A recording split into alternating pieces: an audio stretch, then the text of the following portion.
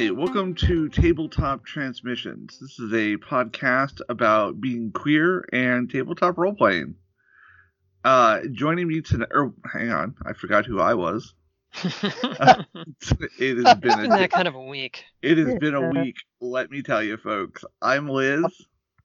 Hi, it's Cassie. And hello, it's Fran. Okay, gang. It has been a week.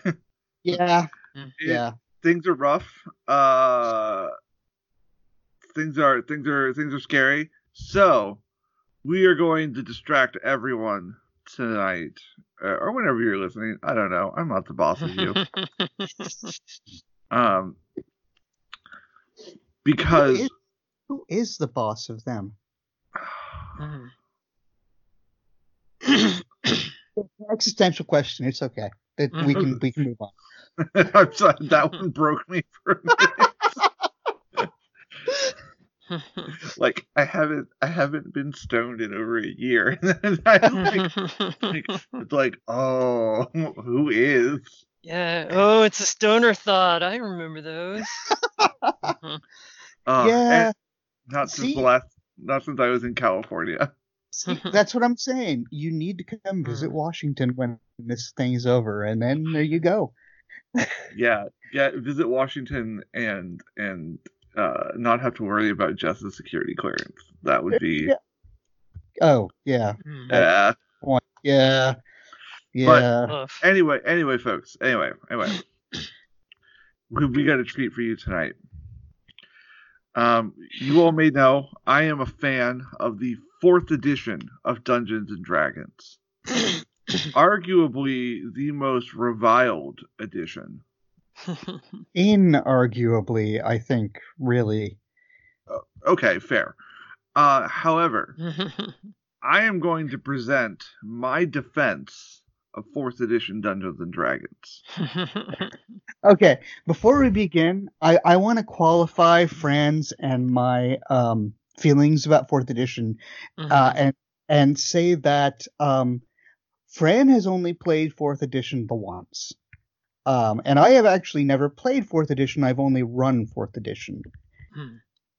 When you say the once, you mean in one campaign? I ran the module, the Keep on initial the module that was. Yes, and I actually have all the core books, because when I got it, I was excited because I was terrified of even considering running 3.5 because it's so fucking complicated of a system, and so I got the books. I got keep on the Shadowfell because it's like, it's a new edition. We've got to try it. Hey, I've heard it's easier. I'm going to try running it. What the hell? And I ran Keep on the Shadowfell, and everybody had a tremendously good time, and everybody decided they never wanted to play 4th edition again. And so since then, we've been making kinds of jokes about 4th edition. I believe there are two wonderful things about this edition. I mean, I agree that coming off 3.5, 4th edition was so gamified and simplified, video gamified, that there are plenty of issues that older gamers had with it.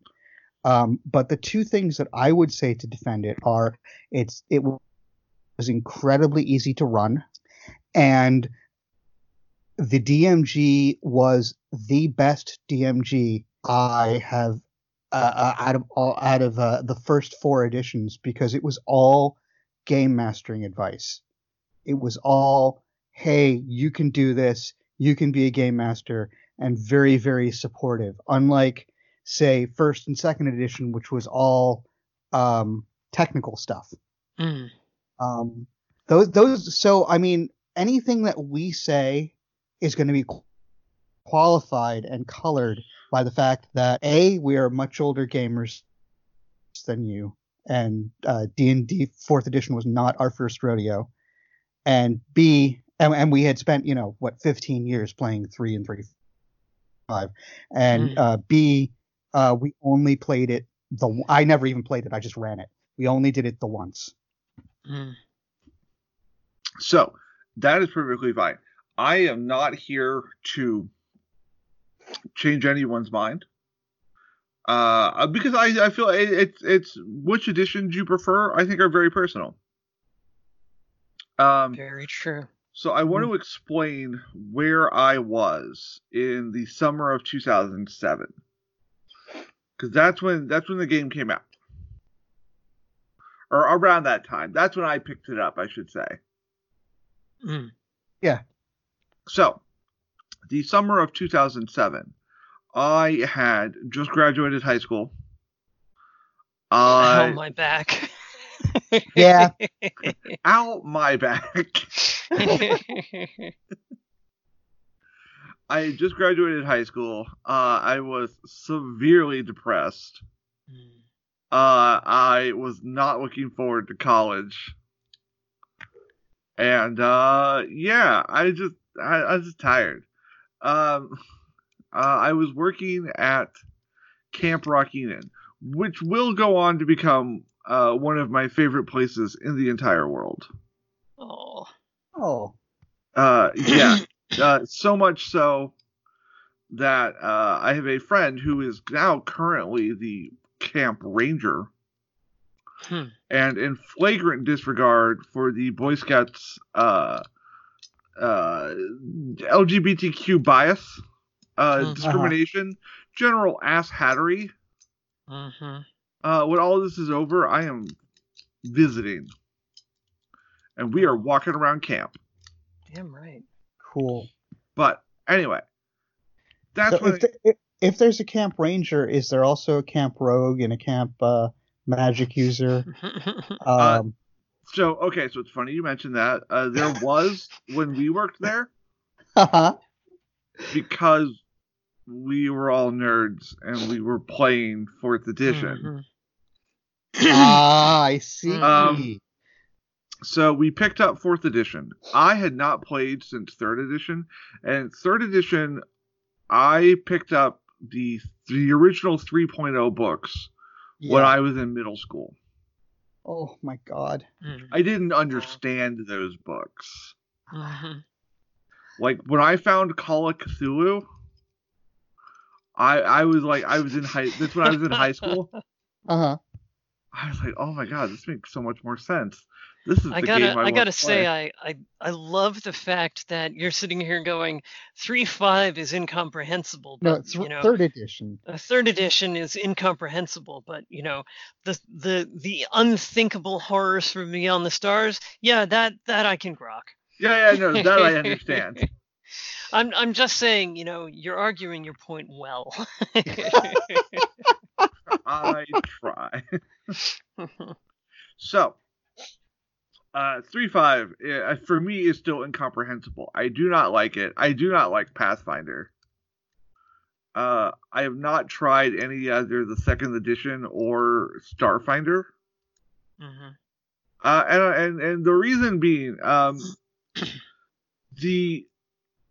for me 4th edition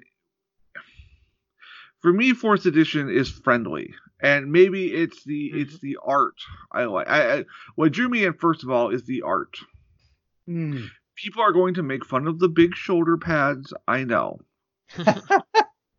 But Hey, we were adults in the 80s. We grew up in the 80s and we're adults in the 90s. We cannot make fun of big shoulder pads.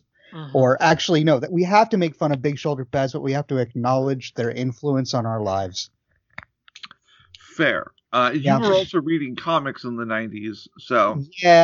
Yeah, big shoulder pads and lots of pockets. Yeah, but I feel like I can make fun of you for pockets. But either way. Yeah. I don't want to, though, because that would be mean, and I don't like being mean. And foil covers. Oh.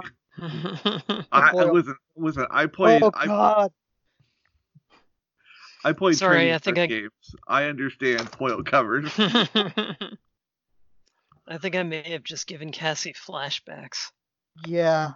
Oh, Cassie, did you buy Venom? Venom number 1? I did not. No, I was not buying most of that stuff. But in the early 90s, I was working in a comic book store. Yeah. And Oh my god. Robin 3, the horror. So, what drew me in, first of all, is the art. I liked the art. I still like the art. Yeah, it's that cool. That art to me is what D&D is. It's. I don't like grimdark anti-heroes. I think there's a place for those, but I think there's also a place for, hey, we are heroic. I don't know. I like it. Looking back, it reminds me. I think. Looking at it, it reminds me of the current She-Ra, Princess of the Power. Maybe not all the way, but I get the same feelings looking at that art as I do my favorite pieces of 4th edition art. Huh. Okay. It's so funny because it's funny what you associate with D&D is definitely predicated on when you really started, because I associate like Dave Trampier and what was it, the wizard shooting someone with a bolt on horseback in the DMG, I think it was, in the 1st edition book. Oh god, I mean, I think about that, and the art that WotC has done is all nice and pretty, and of course in 2nd edition it started getting pretty, but I think about all those old art, and that's kind of what I associate with the scrappy D&D kind of Errol Otis and folks like that. Yes. Speaking of a great name where you're like, that's gotta be an alias, right? Nope. And it wasn't. But so I think a lot of this does totally speak to when you really started gaming, because 4th edition was the new hotness when you started. It was, and bear in mind, because my primary role playing up to that point had been Call of Cthulhu. Right. But anyway, so I picked up 4th edition, and we were playing it, and we played through Keep It the Shadowfell. Or Keep On the Shadow. I can't remember. It was I remember it being a fun module. Most of what I remember about it were lots of goblins, I think. There were lots of goblins. Yeah. Sorry, go ahead. I was going to say, and an incredibly fun NPC that I got to do, who was sort of a traitor that my party almost adopted because they loved the way I was portraying the NPC and let them go. They weren't supposed to survive, and the party let them go. No, but isn't that always the case? Yeah. So for me, like I said, my party, we were a bunch of young, not young, we were a bunch of 18-year-old kids, and for me, I like tactical miniatures games. So for me, the combat was a lot of fun. But I also really liked a lot of the tools it gave game masters. Agreed. Yeah, I think I agree with that. I still use skill checks. Like in my D&D games now, I use those. Like, that was a great I mean, what I remember is reading through that and going, that's fantastic. That's a great idea. I think the problem that I had, and I think generally the problem that we had with 4th edition is it's not the miniature tactical combat, because the people who were DMing our 3.5 games were mostly insane tactical combat people. Miniatures were required, blah blah blah blah blah blah. It was the powers. It was the feeling that it was the feeling that we weren't playing a D&D game. It had a very, very different feel than every game before it, which some of which got carried over. The best of which got carried over to 5th edition, but also they incorporated a lot of previous stuff as well. Yeah. So I mean, what did you think about the powers and things like that? I really liked the powers. Powers for me, that was one of the key things I liked about it, because one, it gave everyone on their turn a moment to be cool. Mm-hmm. It really something that kind of got drilled into my head, not drilled, but something I picked up from listening to podcasts and things right when they were coming out, like when I was in high school. Yeah. I used to load my iPod with role-playing game podcasts. And one of the things that kind of came up was like spotlight time. Mm-hmm. Like making sure everyone has that moment to feel cool. And for me, powers gave everyone a chance to feel cool and do something tactical and useful. Mm-hmm. And now, that is not to say that I do not have a problem with them. I think there are two main issues with powers. The first issue is no player ever decided what they wanted to do before their turn. Yeah. That was like that was a problem. That was something like I kind of had to teach my group. Mm-hmm. It's like, hey, while we're doing this, make sure you're thinking about what you want to do. Pay attention to what's going on and kind of think about your powers, what you want to do on your turn.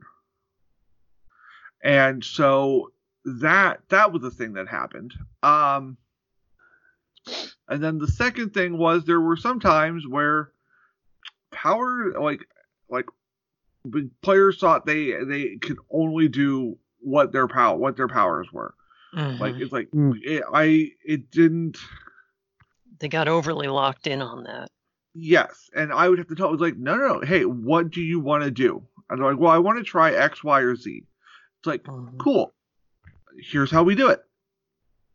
And I could, and that's just what I did. But again, that's something I kind of had to train players for. Mm-hmm. And I could see if you weren't, because I played Call of Cthulhu, and I'm used to. Yeah. Like, okay, this doesn't quite make sense. Let's do it like this.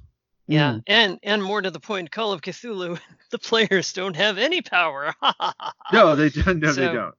So yeah, it's all about, what clever thing can I think to do as a mere mortal that might possibly throw this situation a little bit more in our favor. Yeah, and that's the thing. I think previous editions of D&D had leaned towards that instead of, I mean, third and 3.5 with the feats had kind of started moving towards the power thing, but it was still what you could figure out to do with it wasn't a superpower. But I mean, first of all, the nice thing about the powers is they got rid of the once you hit a certain level, just stand back and let the wizard do their thing. Aspect. So that's the other part of it I liked. Yeah. Yes, everyone felt like, I feel like at all. I played 30 level games right up until epic tier. Mm-hmm. I ran a Dark Sun game that went all the way to level 30. Oh, nice. I love Dark Sun. But so go ahead. I was just gonna say, I remember Dark Sun coming out and thinking, what the hell is this? It was while I was working in a game store, the original second edition Dark Sun coming out. Yeah. And it's like, that is weird. I've never played in it, but I thought it was wild. I Absolutely wild. I have the revised Dark Sun box set that is complete with cloth map. Oh, wow. And RPGA advertisement. Yeah.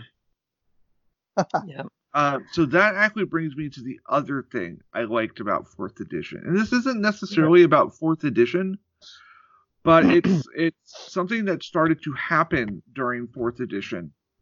And it was organized play became a little bit more codified and easier. Yeah. Well, that's because they added all the internet tools and stuff like that, and I think that helped organize. Yeah. I'm gonna get to those in a minute, so hold that thought. I'm sorry. I'm sorry.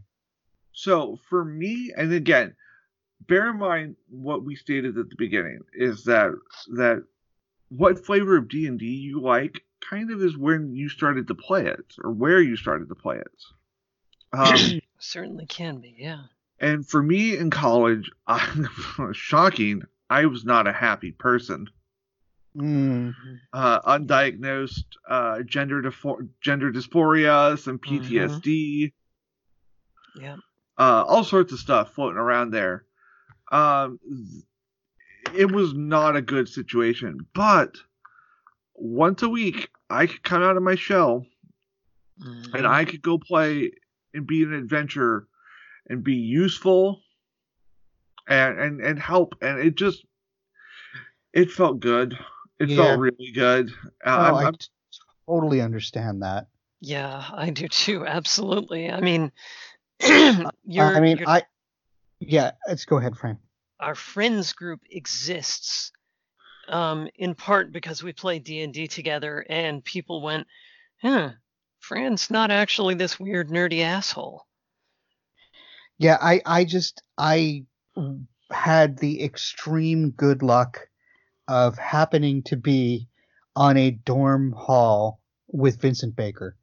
And basically he was just an incredibly nice guy who saw a kindred spirit, got me involved in his role-playing game, in Cyberpunk game, and then things exploded from there, meeting all kinds of people. So yes, gaming definitely was the reason my college life worked. Yeah, and I unfortunately, in a small West Virginia liberal arts college, didn't have that. Remember that Vincent came from Mormon country, and so I just got lucky he happened to choose True. Yeah, I'm sure. Very true. Very true. So you never know. that part of organized play really meant a lot to me, that's part of what I associate with 4th edition, just because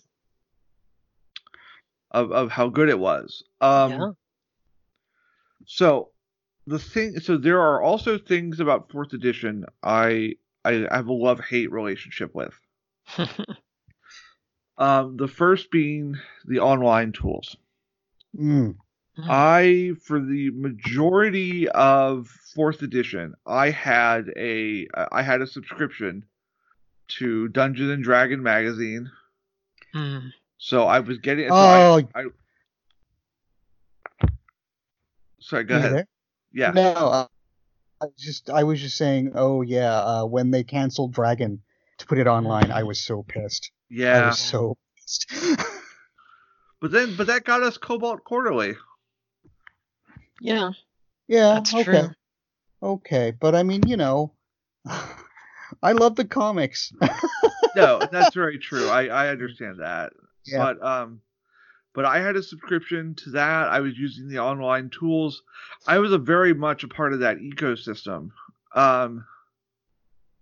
And it made making characters so much easier. It was almost a necessity with the powers. I for a couple times when I got to play, like not a organized play, but just a home game, I did make a character by hand. I just wanted to prove it could be done and that it would play fine.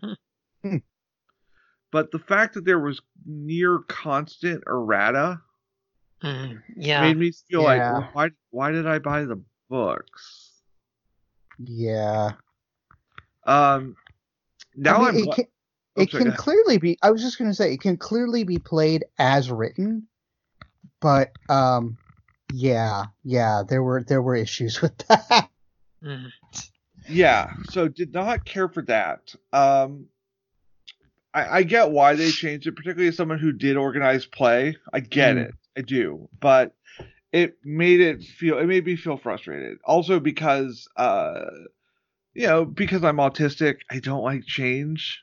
Yeah, I can dig it.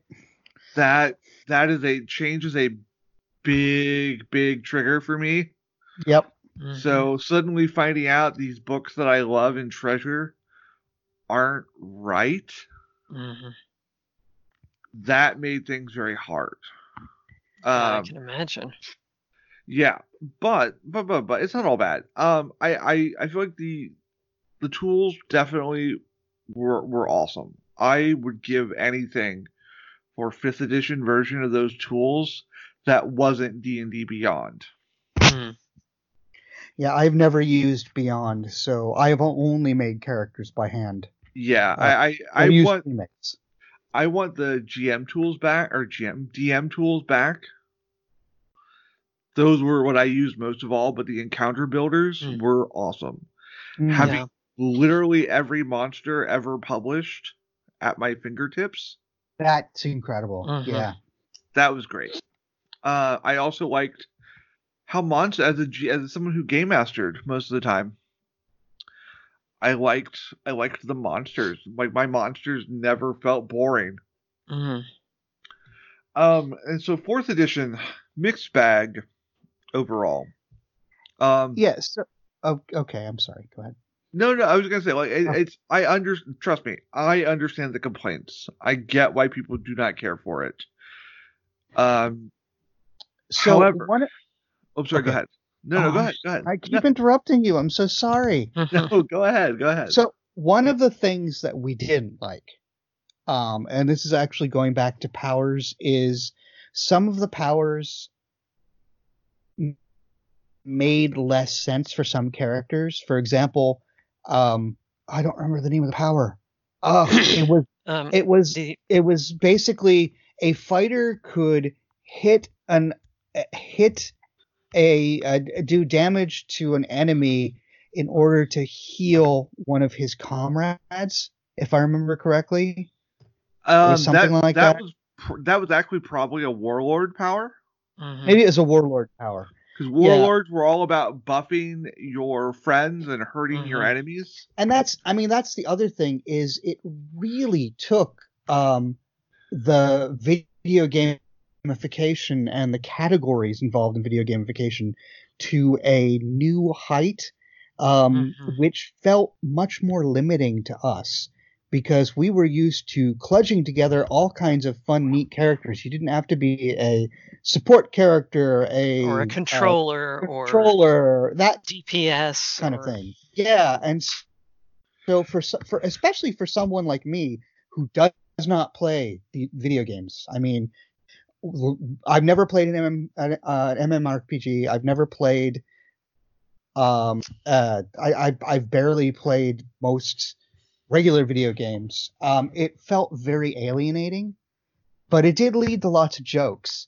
Like friends joke about the power. So once a day, when you die, you can, because a lot of them were phrased that kind of way. Which again, 5th edition had adapted and changed in a way that feels more satisfying to us. Yeah. Does that make any sense to you, Liz? It does. So for me, I saw that because I actually really liked the warlord. That made martial characters super interesting to me because I'm all about that warlock life. But can I guess what you're playing in our upcoming game? Well, okay, so here's the thing. So small side tangent, and then I'm going to come back to the warlord, to that power. Okay. So I don't know. I may have told this story on the podcast before, but so my middle name is Hope. My middle name is Hope because when my egg cracked, I was making a character for a 5th edition game. I was making a warlock, Mm-hmm. and I was thinking of her backstory, and I just kind of thought, I'm trying to think of how to put this. I just kind of thought, what if when this character who was desperate for help, her friends were being attacked, she didn't have any power of her own, she needed help, which good lord, should have been a cry that I realized that I was in an abusive situation right there, but that's another story. She needed help. She needed anyone to listen to her. And this other this being from outside of our world, the lady in amber, heard her call and said, I will give you everything you want. The power you need to save your friends and who you really are. And I realized, oh, fuck, I'm trans. Yep. That's how we get ya. The lady in amber, that's so cool, because that's exactly, oh my god, that's gorgeous. Oh. Yeah, an eldritch horror that is not, mind-breaking, but more ethereal and ununderstandable. She needed me to find a book and open it and read it. Never did get to explain that, but it was fun. Yeah. But anyway, so that character's name was Hope. She was a warlock. I love warlocks because I love the idea of stealing power from the gods. Yep. Of using the system and saying, then fuck you, I'm doing what I want. We gotta get you in a Scarred Lands game. It's yeah. Warlocks really are the epitome of be gay, do crime. Yep. Yep, and we are getting her in a Scarred Lands game. Oh yeah, we are. That's right. Yeah, Sarah just pointed that out too. Yeah, 2 weeks. But anyway, so yeah, back to the Warlord. So I liked Warlords. I liked them a lot. And so when I would see a power like that, it's like, okay, you do damage, and you get to give a buff or healing to your ally. Like, to me, that was an opportunity to roleplay. That was a fill in the blank moment. That was, how does that happen? So that could be, because I also never liked the idea of hit points that are like, oh, you get stabbed, you lose 5 hit points. For me, hit points were always endurance. Like, how am I, like you're getting worn down until the killing blow. You're a Call of Cthulhu player. I am. So it could be like one of the moments from the Lord of the Rings where like Aragorn's fighting, and he gives a shout of encouragement to Legolas, or offers a hand to help them up, and that gives someone a bit of an inspirational buff. It's like, all right, I've got to keep fighting. See, I can see that now, and yeah, hit points were always intended to be exactly the way you mentioned. We joke in our first edition game that, you're fine. You've got 2 hit points. You're on your feet. Because technically speaking, it's only when you hit 0 that you go down. But we just didn't. It just didn't feel that way to us. It just felt very. It felt like less role playing. But the way you're explaining it is a lot better than the way it played for us. So that might be a limitation that a bunch of people who'd played 3.5 since it came out were having, rather than, I don't know. And I don't know why I do that. I always try to work role play into mechanics. I like role playing. I do too. I mean, Fran, you played in that Goose Game. Yes.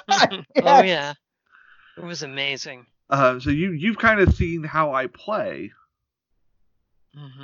Now imagine that, but serious. Yep. So I understand where you're coming from. It takes a little extra work to get there. But for me, when I would see gaps, I would kind of see that as a sign of, okay, this is what I'm supposed to fill in with roleplay. And that gave a lot of really interesting moments during the game where mechanics drove role-playing. I mean, maybe if we'd played it more than just the first module, we would have felt some of this as well. So some of it's just on us that we just didn't like the feel that we got. Everybody had fun, but I don't know. I can raise a point, which is that one of the things with 4X that I think they corrected in 5X that was actually a problem in 3, but because 3 was such a mishmash of stuff, I don't know that people necessarily noticed it, was that 4X still had a lot of this, these are the rules and you follow them kind of mentality, whereas 5, they went way out of their way to say, by the way, DMs, if it's not fun, don't do it. I think if they had done more of that in 4, I probably would have liked it a lot better. If they had said, look, do what makes sense. In the explicit way that they absolutely do in the 5X stuff, that might have made a difference. If they said basically, look, this is the mechanic, wrap it the way that you want, that would have, because I don't know. I don't remember that they didn't say that. Maybe I didn't bring that across. There were some powers that had like descriptions of what they were in them. So there was some of that. So what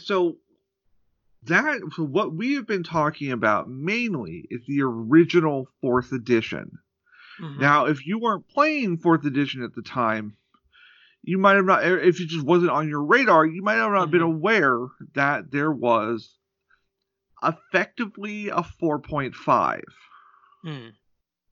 And that was D&D Essentials. Right. I've heard of it. Yeah. D&D Essentials was an interesting product line. There were a bunch of box sets. First of all, I love box sets. I'm a sucker for box sets. If someone said they're coming out, even though I am not anywhere near playing D&D right now, I'm playing iHunt. If someone said there was a new box set, if it looked cool and had cool stuff in it, I would probably pick it up. Well, the new Essentials box set was pretty darn cool. Yes. I have it right over there, in fact. Yeah. I actually have not gotten it yet. I'm hoping, knock on wood, if Gen Con happens. It's definitely for beginner players. The cool thing about it is it's got everything you need for this small campaign that they have a module for. But if you have, it's not a necessity. If you have other, if you have, the books and things like that. I happen to get it for free. So, right. Well, anyway, it's something I might want to look into. But either way, it's fun. So the essential products were a couple box sets. Well, so there were Game Master box sets, and then there were 2 players handbooks. And I am blanking on the specific titles, but they were always Heroes of something. And they were like, there's a couple of different classes were split into different books, like the Ranger, Rogue, Warlock, your kind of shadier classes. In one, your Wizard, Druid. That sounds a lot like what they did for 2nd edition too. It actually it kind of is. But sorry, I was thinking. So anyway, so these box sets came out and they were a lot less structured. They came with for game masters. They came with maps. They came with a bunch of different resources. They were slightly simplified. They weren't as things weren't as complex, but I shouldn't say complex. They weren't as spelled out for you as like the original 4th edition books were. There were lots of room for interpretation in role playing, for more spontaneity. And I really liked those books. I thought they were great additions to D&D. Ultimately, they weren't enough to save 4th edition. 4th edition. I also think I was going to say, and not only were the sales not good, but I also think it was not tremendously popular within WotC, just from having joked about it with people who work for WotC. So that's fair. Yeah, that's fair. So 4th edition, though, I've got a book sitting beside me that I want to talk about a little bit. Cool. This is we don't have a lot of time, but sitting in front of me is a copy of 13th Age. Have either of you played this or heard of it? I've heard of it. Yeah, so, I know of it, but this book was created by Rob Heinsoe and Jonathan Tweet. For those that don't know, they were two key folks on 4th and 3rd edition, respectively. This game kind of marries the best of both of those games. So it's a little like 5th edition in that sense. In that sense, but it takes more of 4th edition's DNA. Okay. There are powers and things, but it's complex. I want to run this for you. I want to run this for everyone at some point. Just because I'm curious. Well, I have a quick start that I want to do just because I'm curious to see what folks think. Actually, 13th Age. Somebody recently read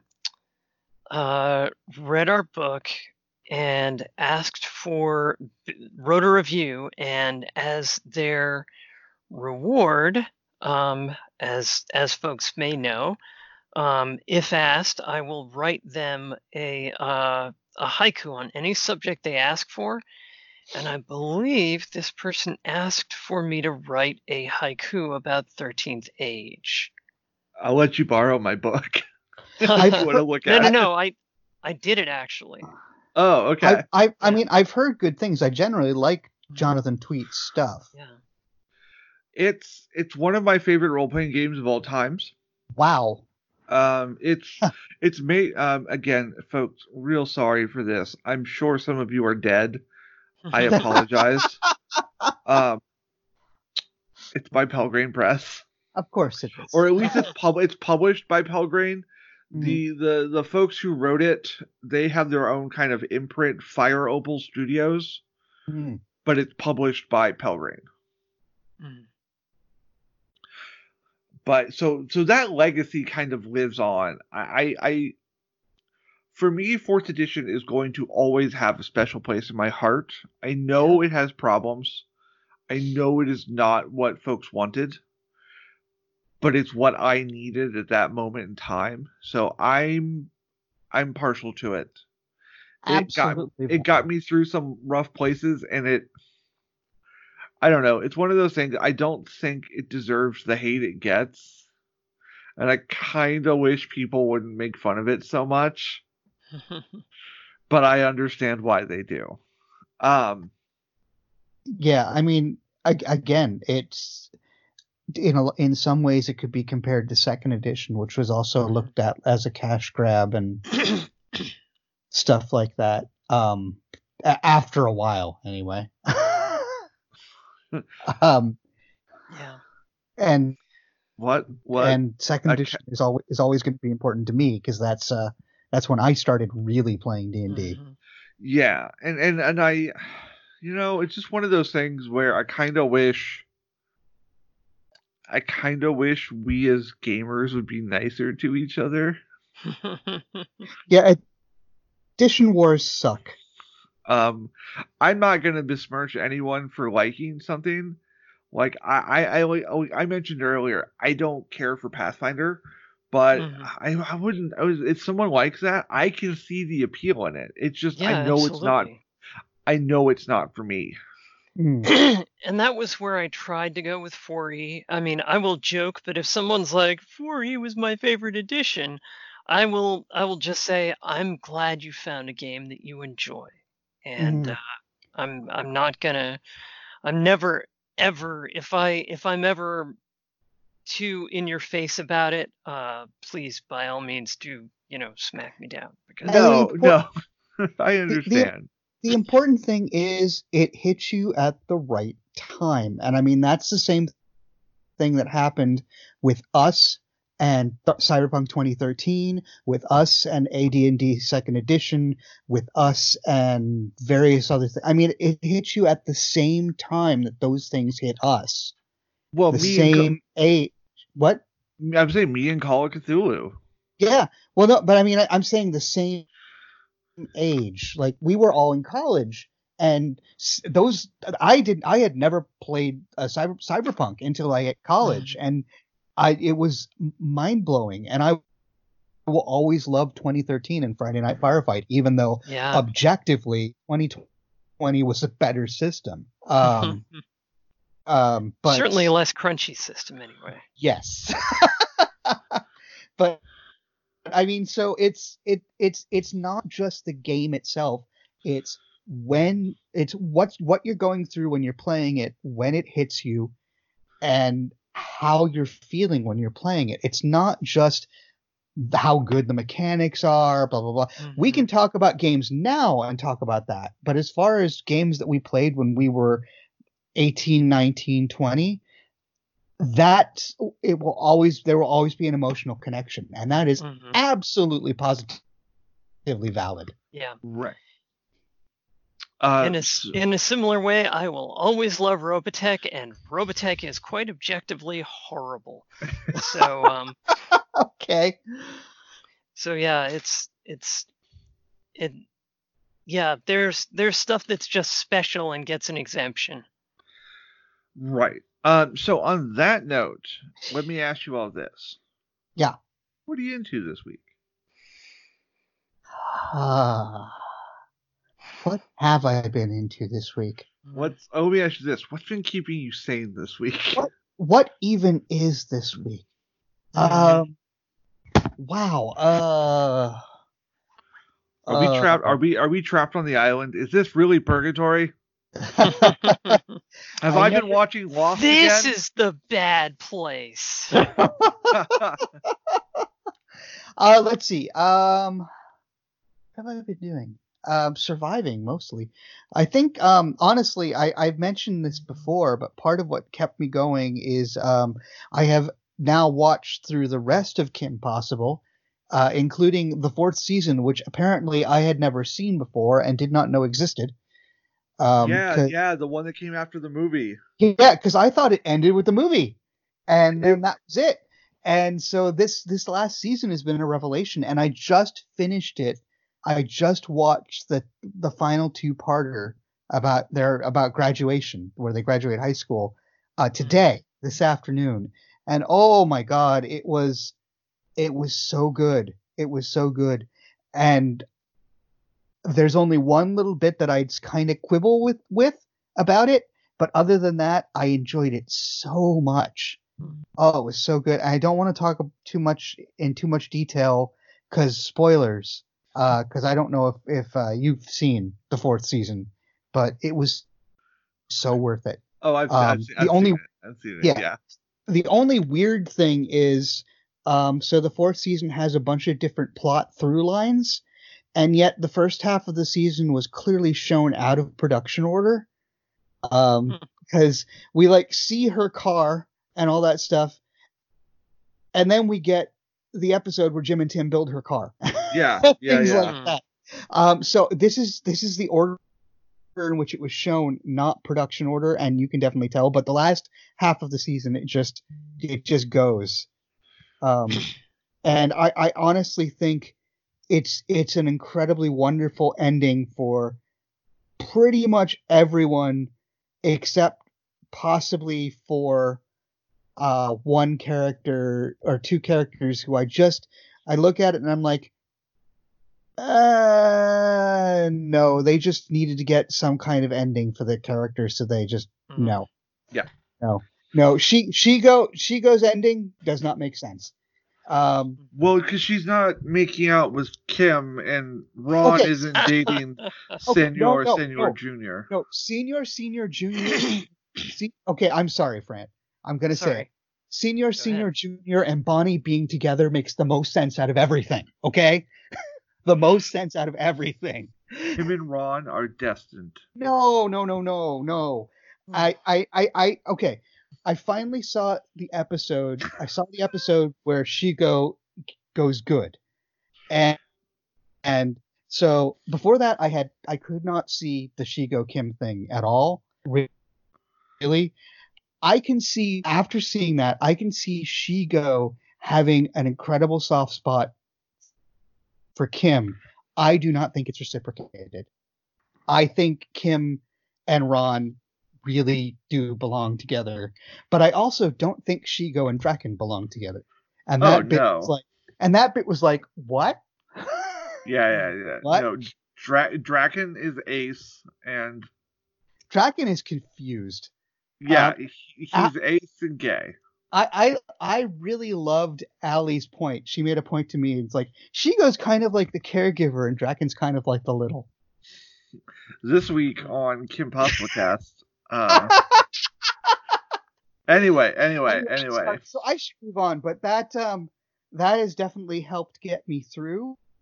I wish I had something more interesting to talk about. Oh, and also, Fran and I played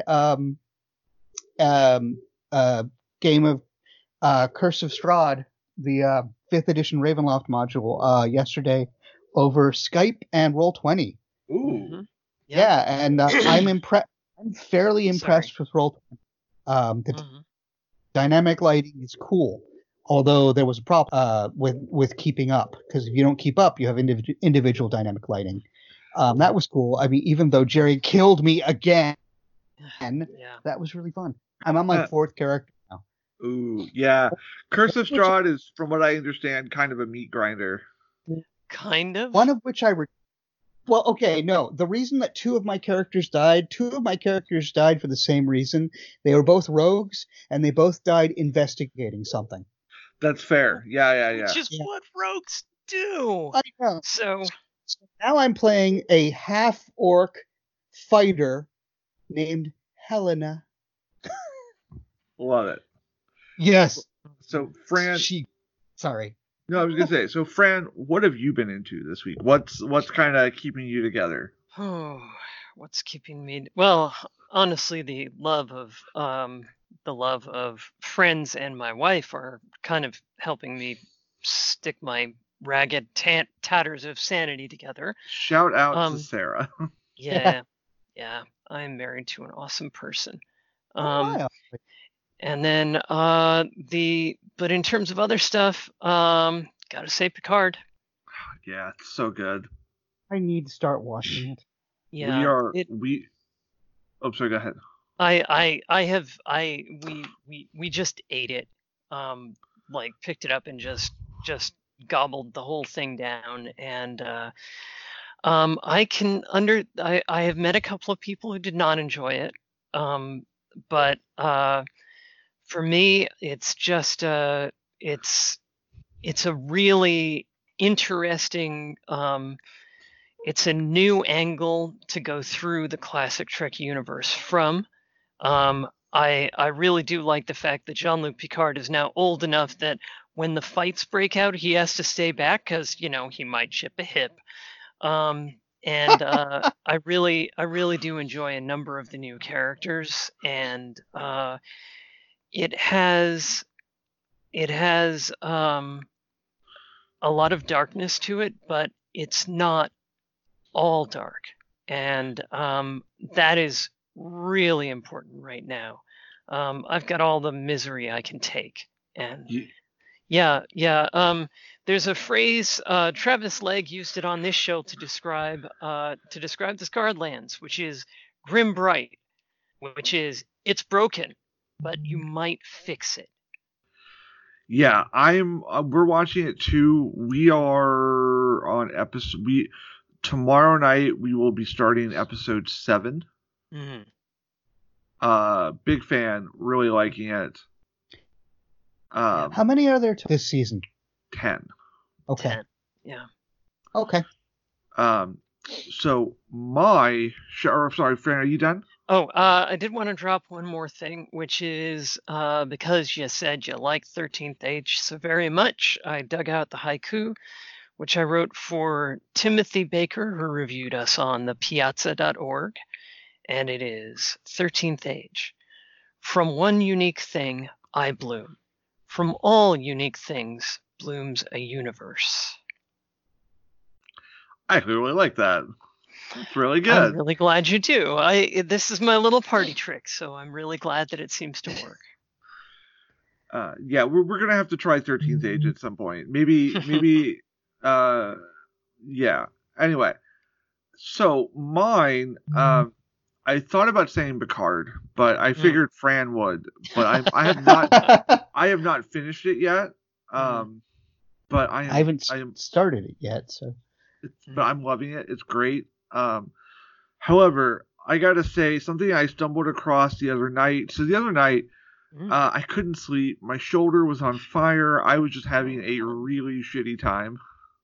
Yeah. And so I browse. I'm sitting on the couch and I'm browsing the old Netflix. And what do I come across but a documentary called Tiger King? Everybody seems to love this thing. Listen, I don't like. Okay, I'm gonna say it right up front. I do not like animals getting hurt. It is not that. Like there are some moments. They're few and far between. They don't show anything. They discuss it. That's rough. That makes me angry. But I didn't want to stop watching. I needed to know what happened. It is fascinating. It follows the life and times and various connections of a man named Joe Exotic. Joe Exotic, as I described him before the podcast, imagine gay Joe Dirt. Then I'm not wrong. I believe you. This man is a predator. This man is a monster. This man has ruined the lives of several young people. Oh. If I ever get a hold of this man, he is getting a throat punch. The other issue I have with the documentary, there is a trans person in it, a trans man. He does get misgendered by the production, by the crew. Why would I watch this? Because it's fascinating. I wish I could explain it. I can't. I know it's not for everyone. But I will say, watching this dude end up in jail, small spoiler, but he starts this thing in jail. Yeah.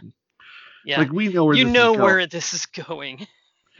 Watching this dude wind up in jail, satisfying as hell, and watching the people who are fighting against trafficking of these exotic animals is also pretty awesome. So yeah, it's definitely a thing. Watch the first episode, and that's what I would tell you. Watch the first episode. If it hooks you, awesome. If it doesn't, don't worry about it. But yeah. Okay, so I have a question for you, Liz. I have an answer. Which one should I start thinking about watching first? Picard or Tiger King? Oh, Picard. Watch Picard first. Okay. Yeah. Picard is amazing and inspiring. The other amazing thing about Picard, of course, is that it co-stars a Pitbull. And that, Oh yeah. and that's always important to my family. And an amateur acting pit bull, as they point out in some of the cast stuff, which is really great. Because Patrick Stewart loves them. Yeah. He and his wife started rescuing them last year, and Rebecca a couple years ago, and my wife just continually pulls me over and said, you got to see him with the pit bull. And it's isn't that cute. Isn't in the show? Isn't that his dog?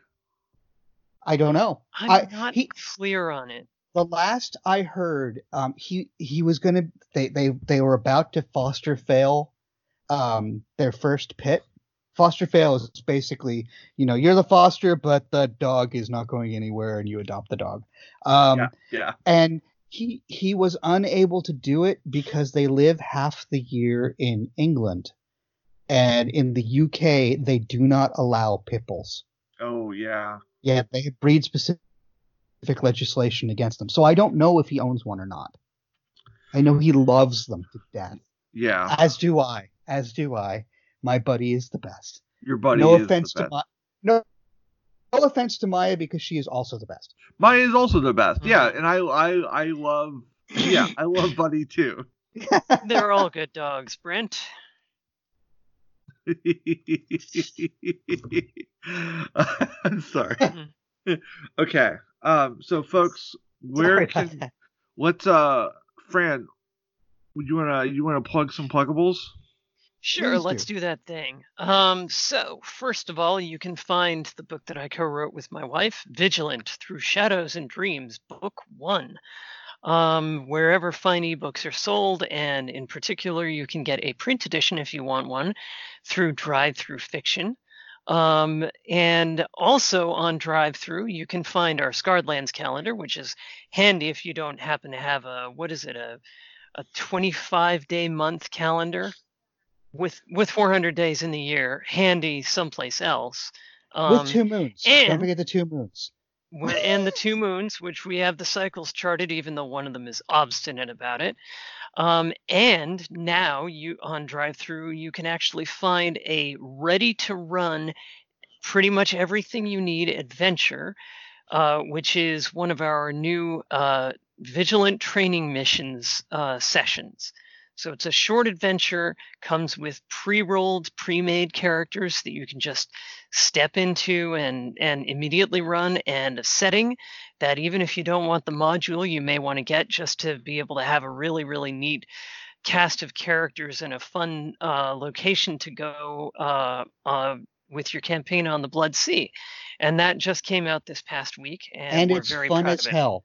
It's fun as hell. I have played it, and I can say it's really enjoyable. But you got to give the whole title. Oh yes, that's right. The subtitle is also important. The subtitle is the full title is Vigilant Training Mission Maritime Patrol, or Oh Boy, What a Bloody Ordeal. Okay. And, yeah. Buoy. Yep. So, well worth checking into. And you can find me on Twitter at Ronald Valor. One more thing about the module is it contains an exquisitely detailed map of a galleon, and which can be used. Oh yeah. For you can just pull it out and use it for a generic ship for anything. Yeah. That was kind of my point, and part of my point. Yeah, the Dramianu, the ship of Captain Horacio Saltoun, who it's his accent that I am performing here is from Termana, which is very far away. His ship is in the book in great detail, and you can use in many campaigns. And I should also slightly more seriously just very quickly point out that we shamelessly stole the deck plans with intent and some collaboration with Tabletop Things, which is a wonderful Etsy store that does laser cut wooden models, and our galleon and their galleon are 1-to-1, and you can use the one for the other. Oh, nice. And their model is incredible. Can I ask you a question about your captain? Yes. Is your captain Hondo Inaka? I don't think so. That name is very familiar, but no. Okay. The point of the point of the Horacio Saltoun accent, and we talk about how to do a good accent for him in the book, is this should not be a recognizable accent. If you're doing a bad Spanish accent or German or anything, you're doing it wrong, and you might even be insulting people. The point of this is to take a bunch of sounds that you don't think go together and cobble it together. So basically what I do is I kind of take a mixture of Portuguese, French, and Italian and hammer them into each other all at right angles. And that's how it gets you the idea that this is from continent that's not connect to where you're from at all. I love it. I love it. That's amazing. So, and where can people find you? As I said, didn't she? Did you? Twitter I'm sorry. Well, I'll go through it real quick. On Facebook, just as me, and on Twitter as @Ronald_Valor. Okay, and Cassie, where can people find you? They can find me on Twitter @TipTransformed, and unfortunately, at this moment, I have nothing to plug. I wish I did.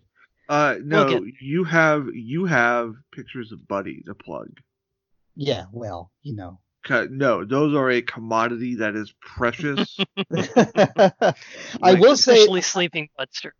I will say that award-winning cartoonist and writer Dylan McConis completely agrees with you. She was bummed that she wasn't going to make it to a convention I was at this year, because that would mean that she couldn't peruse all my latest photos of Buddy. Oh, I don't know if I mentioned this, but I have a fun Maya fact we discovered. Oh, really? She sleeps with her eyes open. Yeah, Buddy sometimes does. Buddy sometimes does that too. Freaked me out. I was ready to call. It was bad for about 5 seconds until she kind of shook out of it and went kind of like unblepped her tongue. But, anyway, yeah, they want you to think they're awake and paying attention. Yeah. I wish I could have mastered that for meetings. Yeah. But anyway. Yeah. Anyway, where can we find you, Liz? In addition to sulking through your pantry, organizing it, because that's what I do now. Just be careful about social distancing. Remember, 6 feet away. I have a taser on the end of a 6-foot stick, so it should be no problem. Okay. Good. You can find me on Twitter @little_Lizzie22. I'm still mad that I didn't get just little_Lizzie. Still bitter, but we're gonna fight through that. Maybe someday. Much like the plot of Tiger King, I too am working on a murder for hire scheme. And to anyone in law enforcement who is listening, she is joking.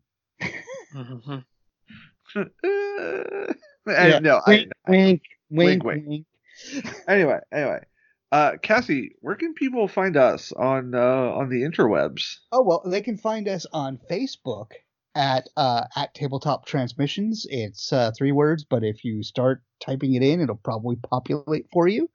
They can find us on Twitter at Transmissions, but listen to Liz very carefully, because as you all know, I spelled it wrong.